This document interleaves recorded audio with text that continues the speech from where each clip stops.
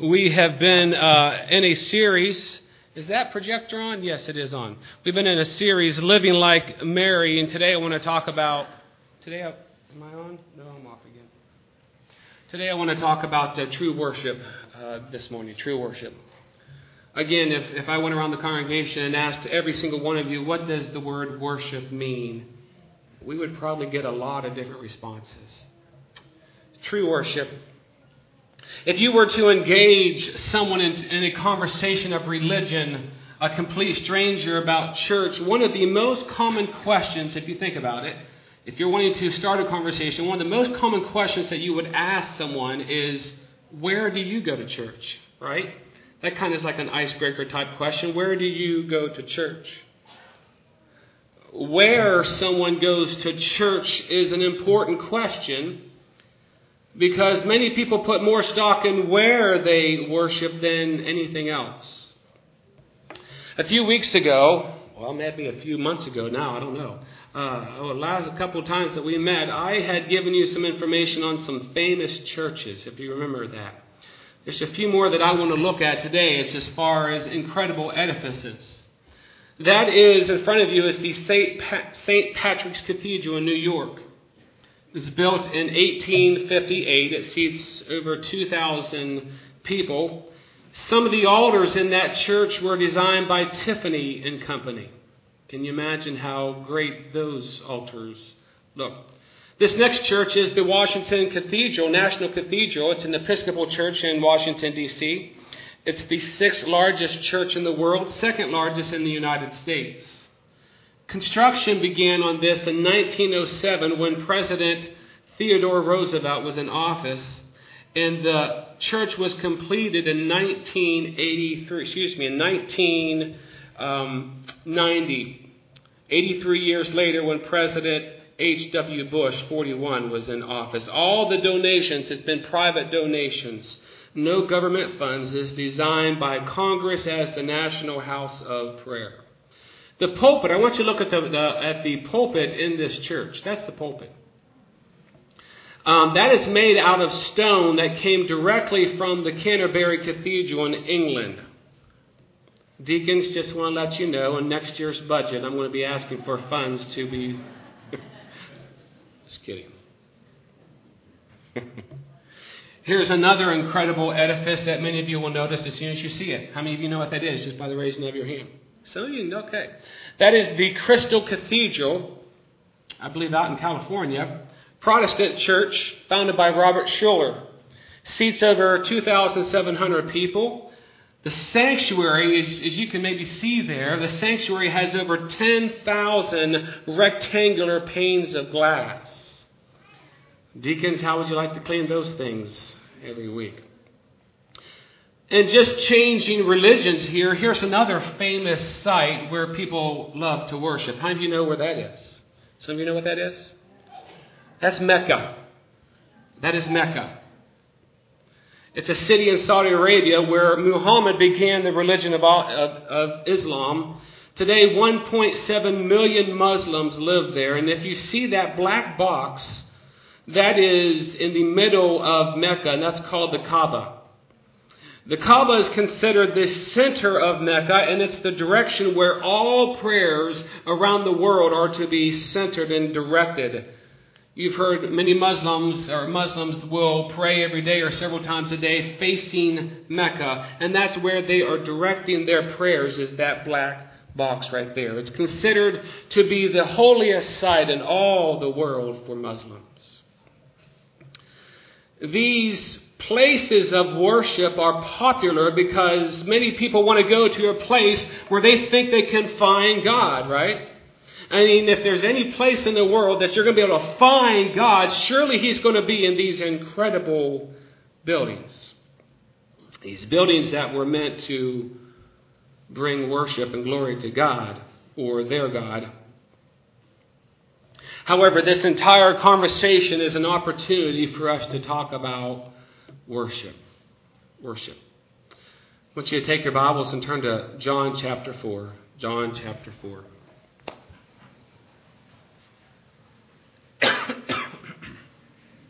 Stephanie, it's going to happen again. I've been off for a week or two, and my voice is already feeling it. So, if you could help me out again, please, honey. There'll be portions of this passage that I will put up on the screen, but we're going to read the majority of it just from our Bibles this morning. This story involves the Samaritans, a very popular story, many of you know. Now, the Samaritans, most of you have heard, and you know that the Samaritans and the Jews did not and do not get along. There's still a little pocket of Samaritans to this day, believe it or not. But back in the Old Testament and the New Testament days, the Jews and the Samaritans, they hate each other. But believe it or not, Samaritans claim to be Jewish, direct descendants of Joseph's two sons, Ephraim and Manasseh. King Omri, the seventh king of Israel, who came to power in 885 BC, he purchased a hill and built a city on it called Samaria. Today, this hill, and here's an actual picture of the hill. That's the hill. Today, this hill is called Mount Gerizim. Thank you. Mount Gerizim. To the Samaritans, this mountain that you see before you is considered sacred because they believe that it was the site that Yahweh chose to build his holy temple on. Thus, the Samaritans worshipped and worship God on this mountain. One of the things that fascinates me the most, Louise Worsham's study on Wednesday, that the world may know, takes us to these holy lands. And there's a video in Ray Vanderland, and he takes us to these sites. And it just amazes me that all these stories that we've heard about all of our lives in the Bible, and there's the actual spot. And it's just really surreal for me. I really get a kick out of that. And when I see that, that is the place that Jesus was in that area when he talked to the Samaritan woman. The Jews, however, believe their most holy site for God's temple is to be in Jerusalem. The Jews hate the Samaritans because they view them as a group of people whose history is steeped in blatant idol worship. Down through the years, the Samaritans adopted pagan practices into their religion, and it became corrupted, and the Jews did not like that. Because of that, the Jews separated themselves from the Samaritans. They began shunning them, treating them like illegitimate children, so to speak, cutting them off from any lineage or heritage of Jewish descent. Now, how do you think this made the relations between the two people? Very difficult. A lot of hatred, a lot of animosity. The two don't like each other very much. But I want you to read in John chapter 4, starting with verse 5, going through verse 26. That's a little background on the Samaritans, and you can see why when Jesus comes a Jew, why that could have been a very contentious relationship. Here we go, verse 5. So he came to the city of Samaria, which is called Sychar, near the plot of ground that Jacob gave to his son Joseph. Now Jacob's well was there, and Jesus therefore, being wearied from his journey, sat thus by the well. It was about the 6th hour. A woman of Samaria came to draw water, and Jesus said to her, "Give me a drink." For his disciples had gone away into the city to buy food. Then the woman of Samaria said to him, "How is it that you, being a Jew, ask a drink from me, a Samaritan woman? For Jews have no dealings with Samaritans." Jesus answered and said to her, "If you knew the gift of God and who it is who says to you, 'Give me a drink,' you would have asked him, and he would have given you living water." The woman said to him, "Sir, you have nothing to draw with, and the well was deep. Where then did you get that living water? Are you greater than our father Jacob, who gave us this well and drank from it himself, as well as his sons and his livestock?" Jesus answered and said to her, "Whoever drinks of this water will thirst again. But whoever drinks of the water that I shall give him will never thirst. But the water that I shall give him will become in him a fountain of water springing up into everlasting life." The woman said to him, "Sir, give me this water that I may not thirst, nor come here to draw." Jesus said to her, "Go, call your husband and come here." The woman answered and said, "I have no husband." Jesus said to her, "You have well said, I have no husband. For you have had 5 husbands, and the one whom you now have is not your husband. In that you spoke truly." The woman said to him, "Sir, I perceive that you are a prophet. Our fathers worshipped on this mountain, and you Jews say that in Jerusalem is the place where one ought to worship." Jesus said to her, "Woman, believe me, the hour is coming when you will neither on this mountain nor in Jerusalem worship the Father. You worship what you do not know. We know what we worship, for salvation is of the Jews. But the hour is coming, and now is, when true worshipers will worship the Father in spirit and truth. For the Father is seeking such to worship him. God is spirit, and those who worship him must worship in spirit and truth." And the woman said to him, "I know that Messiah is coming, who is called Christ. When he comes, he will tell us all things." And Jesus said to her, "I who speak to you am he." What an incredible moment. What an incredible moment. I'm reminded of when the soldiers came to arrest Jesus. And they said, "We're looking for Jesus." And he said, "I am here. I am him." And when he said, "I am," the power that exuded from his words knocked the soldiers down. And I believe that when Jesus said, "I who speak to you am he," man, that must have been a powerful moment. Must have been a powerful moment.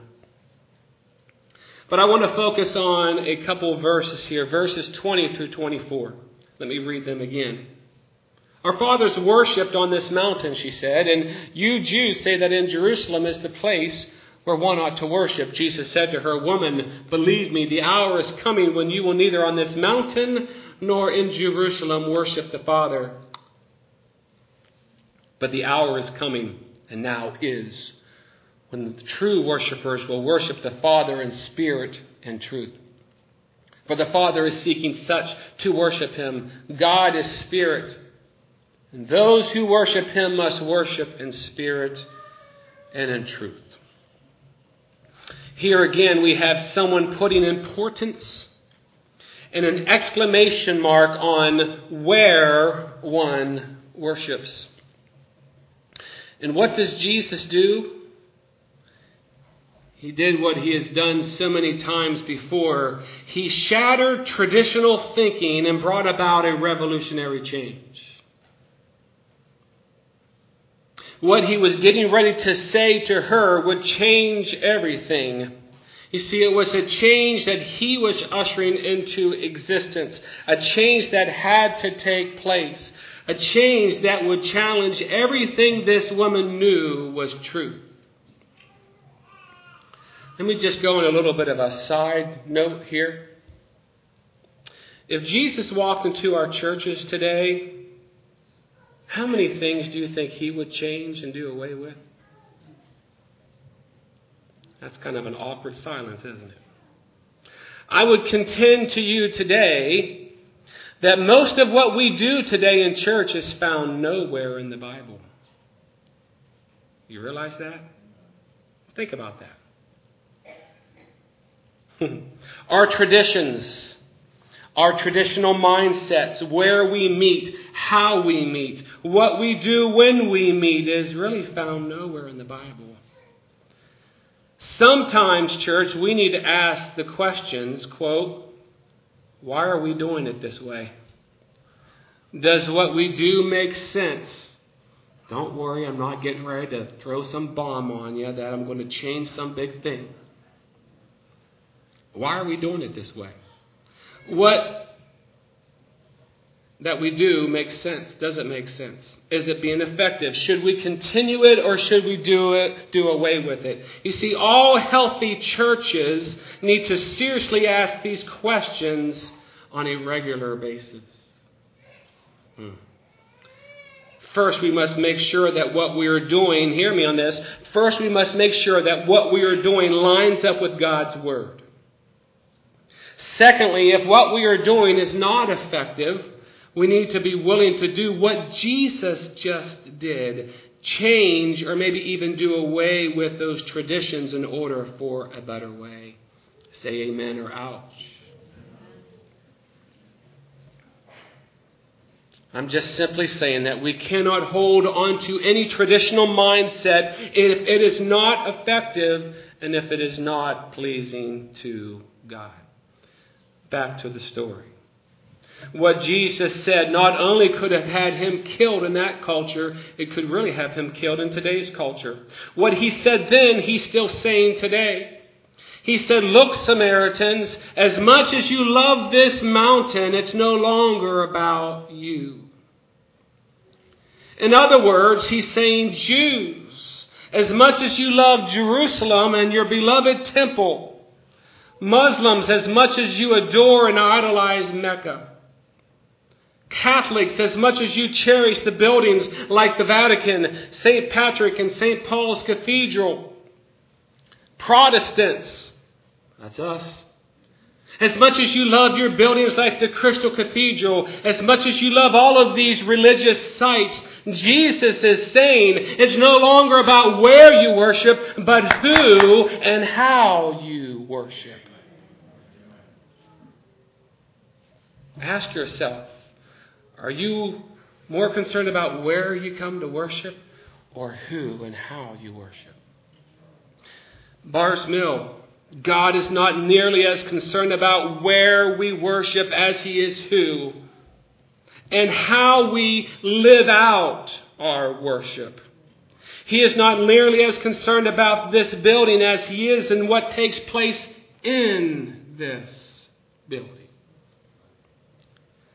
Yes, we can be thankful. We've alluded to it already. And I have to tell you, whenever I first came here and we had an installation service, we had people come up from the church that I had left in Columbus, and they walked in these doors and they were just amazed with the beauty of the building and just the way that it was presented. And we can be humbly proud with what God has given us. We need to be thankful for such a beautiful place as we come together to worship corporately. And yes, we need to be good stewards of what he has given us. But hear me out on this. May we never allow the building to become more important than our mission of building God's kingdom. What God wants to know is, are we using this building to glorify him? What are we doing inside? What are we doing outside of these walls to fulfill the Great Commission? For you see, nothing, and I mean nothing, is more important than that, the Great Commission. Jim Lyon, former pastor of the Madison Park Church of God in Anderson, who is now the new general director of the Church of God, he had a theme that he wanted to communicate as a pastor, and now he has brought that theme into the Church of God. And the theme is this. He has said that Jesus is the subject. That's it. Simple. Jesus is the subject. And if you look at verses 25 through 26, let's look at that real quick. The woman said to him, I know that Messiah is coming, who is called Christ. And when he comes, he will tell us all things. And Jesus said to her, I who speak to you am he. In essence, Jesus is saying the same thing. He's telling everyone who will listen, I am now the subject. It's not a matter of worshiping on this Mount Gerizim. It's not a matter of worshiping within Jerusalem. It's now about me. I am now to be the focus of your worship and not where. No longer will you, hear me out on this, no longer will you focus on where to worship. or man-made rituals or man-made creeds or dogmas. It makes absolutely no difference if you go to classes to become a member of some church, or if you go through confirmation classes, or if your name is listed on some church membership roster. None of that matters if you have not repented and accepted Jesus Christ as your Lord and Savior. And it's not important where you worship if you're not living and worshiping Jesus Christ in spirit and in truth. Don't get me wrong. I'm not saying it doesn't.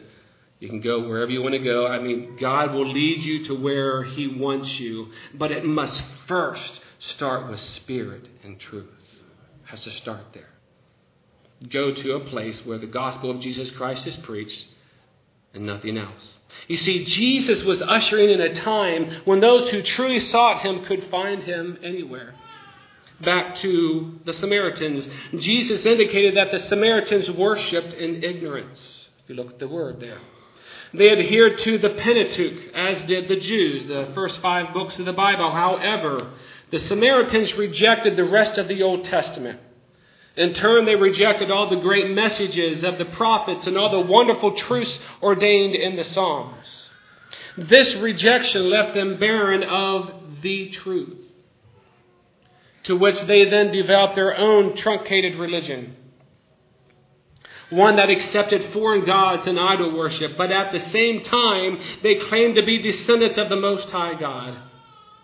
They mixed religions and thus created their own false religion, their own false worship. Church,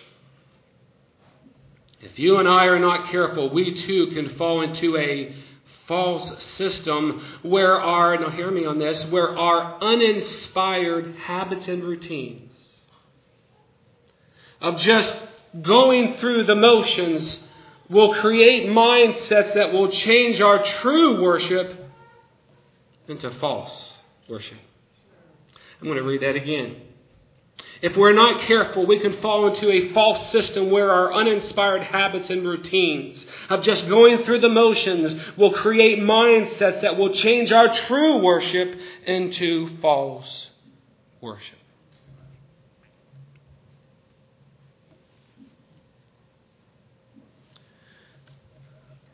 There's a song that we're going to do at the end of the service. I think just really encapsulates everything that I'm trying to say. And the author of it is Matt Redman. He's also the one who wrote 10,000 Reasons that we just sang.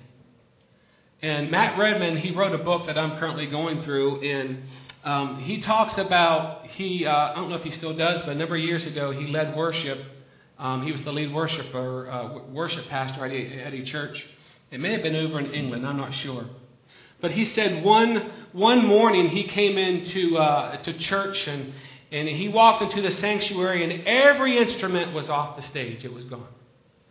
The keyboard, the piano, the drums, the bass, the guitar, whatever instruments they had, it was gone. He had no idea what was going on. And he was pretty upset because he was the music pastor and no one had run this by him. And just who do they think they are? What's going on here? And he talked to the pastor and the pastor said, I did that. And he said, why have you done that? He says, because I fear that we are relying too much on instruments to worship God. Sometimes we want to create a worship experience by the instruments or by how we... See what I'm saying? And he said, I want to get rid of that. He said, I wanted to get us back to the heart of worship. You know that song, The Heart of Worship. And Matt Redman said, for the next several weeks and several months, they came together and they just sang, I call it acapulco, they sang a cappella. And he said, but what it did, the no instruments made them focus again on the words. Made them focus again on what they were really there to do to begin with. Then eventually they reintroduced the instruments back into worship. See, if we're not careful, we can slip into old habits or mindsets that's dangerous, that can affect our worship. And not just on Sunday mornings, but in our life as well. We can also have what's called selective worship. Thousands, if not millions of people fall prey to this. Keep in mind that worship is not just what we do on Sundays. Worship is our lifestyle before God. But like the Samaritans, many pick and choose what they like about God and they omit the unwanted parts. Remember, you worship God whenever you do anything that pleases the heart of God. And I should say that you're worshiping God more when you're not here than when you are here. How you live your life. The things that you do, the things that you say, the things that you give priority to in your life. How are you worshiping God in your life outside of these walls? Many people want to hear all about the kind, loving, all-accepting God, but you begin talking about those passages where we are to repent and turn away from sin. Or if Jesus calls us to live lives of sacrifice, we've talked about that recently. Or the Holy Spirit tells us not to love the world nor the things of the world or its sinful ways. We are to consecrate and sanctify our lives in order not to allow sin in our life. When you begin talking about those things, well then many begin to have a selective worship. Say, well, you're too hard. It's not for me. But church, the things that I just talked about, these are the things that it will take to worship God in spirit and in truth. We don't worship God just because we come here on Sunday morning at 10 o'clock. That's not worship at all. We worship God when we give Him our spirits. We give Him our hearts. And when we come together corporately, I could feel there was a little bit of buzz. I could feel that you were ready to worship corporately. That's a good thing. Folks, Jesus is saying, in essence, it's either all or nothing. It's either all of me or it's none of me. You accept all of who Jesus is and what His holy word says, or you worship your own false, made-up God. In verse 24, Jesus told us that God is spirit. Now, if we stop here for just a second, this opens up a whole new world to us. If God is spirit, then He cannot be contained or confined to things or places, right? Cannot be contained. And dare I say that God is not necessarily found in St. Patrick's Cathedral or the Washington National Cathedral or the Crystal Cathedral. He's not found in Mecca. He's not found in Jerusalem. And aren't you glad? Because when you really need God, aren't you glad that you don't have to drive out to 4677 State Route 93 in Sugar Creek, Ohio to find God? We can experience Him wherever we are at because through Jesus' shed blood, the time has come. Jesus said the time is coming and now is. The time has come when we can worship Him in our spirits and in truth. And the truth is of God's Word. Think about it. Don't answer me. This is rhetorical, but think about it. Is God in this sanctuary when we're not here? I asked that question to my family this week, and they had to think about it. Well, to say that God's not here almost sounds blasphemous, doesn't it? But really, it's kind of like saying if no one's around and a tree falls in the forest, does it make a sound, right? I would contend that when we are not here, God is not necessarily here. Because this is just a building of drywall and carpet and wood and shingles. But rather, this place comes alive with the powerful presence of God when His true worshipers fill this place with hearts and lives that are surrendered unto Him. That's when God is here.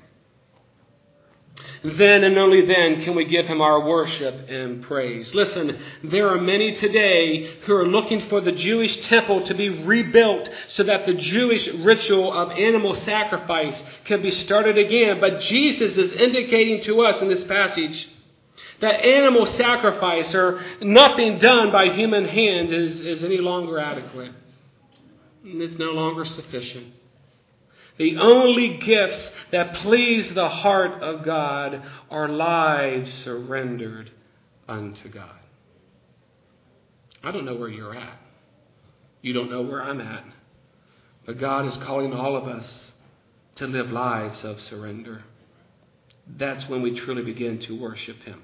One more passage and then I'm going to close. Isaiah chapter 1. I want you to go to Isaiah chapter 1. It will be on the screen, but I still like to hear the pages turn.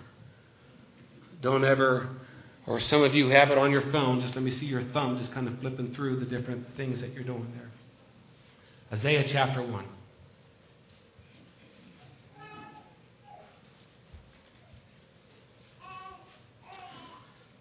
Again, you worship God not by coming to church on Sunday at 7 o'clock or maybe, Wednesday at 7 o'clock. You worship God in spirit and truth. You worship whenever you're giving Him your entire life. And then when we come together corporately, that's just a powerful experience. Isaiah chapter 1, we see Judah having sinned by becoming an immoral and idolatrous nation. This seems to be the pattern of Israel through the Old Testament. They have sinned. However, by their actions, the Israelites looked and acted the part. Get that? They looked and acted the part. They continued with their animal sacrifices and offerings, their yearly celebrations. They said and did all the right things, but their hearts were far from God. Listen to what God said to His people through the prophet Isaiah. Verse 11 through 15. Jesus or God said, "What makes you think I want all of your sacrifices?" says the Lord. "I am sick of your burnt offerings of rams and the fat of fattened cattle. I get no pleasure from the blood of bulls and lambs and goats. When you come to worship me, who asked you to parade through my courts with all of your ceremony? Stop bringing me your meaningless gifts. The incense of your offerings disgust me. As for your celebrations of the new moon and the Sabbath and your special days for fasting, they are all sinful and false. I want no more of your pious meetings. I hate your new moon celebrations and your annual festivals." Wow. "They are a burden to me. I cannot stand them. When you lift up your hands in prayer, I will not look. Though you offer many prayers, I will not listen. For your hands are covered with the blood of innocent victims."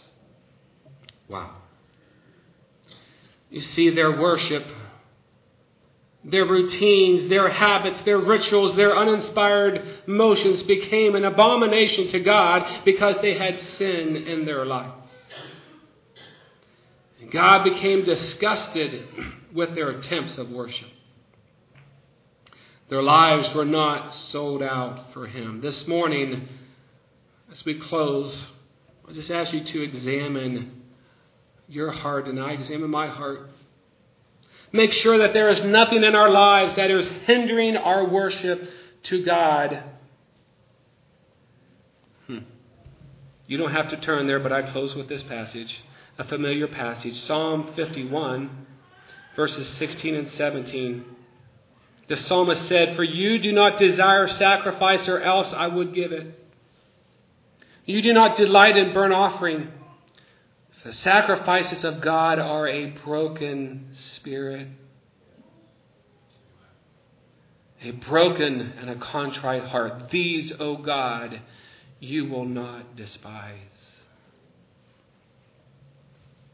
You want to be a true worshiper of God? This is the journey that we've been on now for the last several weeks, if not 1 or 2 months. You want to be a true worshiper of God?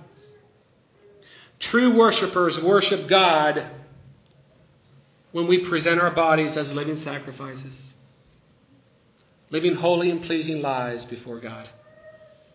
When we do not conform to the polluted patterns of this world, but when we allow the Holy Spirit to radically transform our minds. True worshipers worship God when they worship not like Martha. Remember that? When we get all bent out of shape and worried about the things that in the end will not matter. But when we worship like Mary, choosing the better things in life. pouring out our extravagant adoration and praise to God, filling the rooms of our lives with a sweet aroma unto God. And we become true worshipers when we're not nearly as concerned about where we worship, but who we worship and how we worship. Would you bow your heads, please? Singers, staff, do you all want to come up?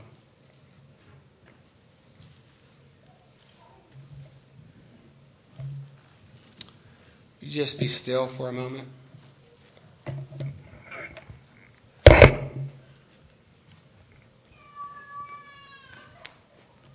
Be still before the Lord.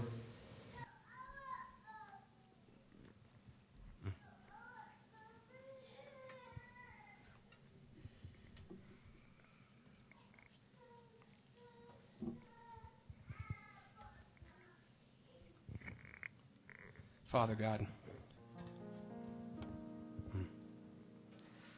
Lord, maybe we need to get rid of all of our instruments and no mics or no anything. And God, maybe we all need to ask ourselves, what is it that we need to get rid of in our lives that's hindering our worship before you? For some, it might be a schedule. For some, it might be a calendar.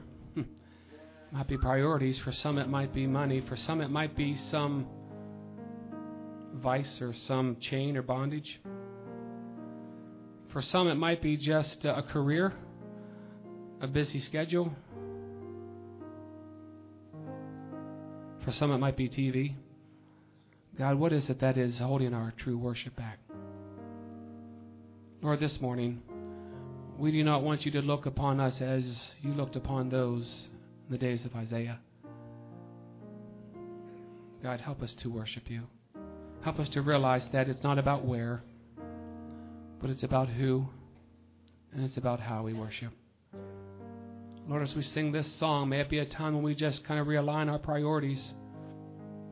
Lord, if there's anyone here that, Lord, doesn't know you, Lord, this can be the start of a brand new life, a brand new day, a wonderful life, if they'll just give you their hearts and their lives. Father, speak to us this morning as we sing. In Jesus' name we pray. Amen. Would you stand?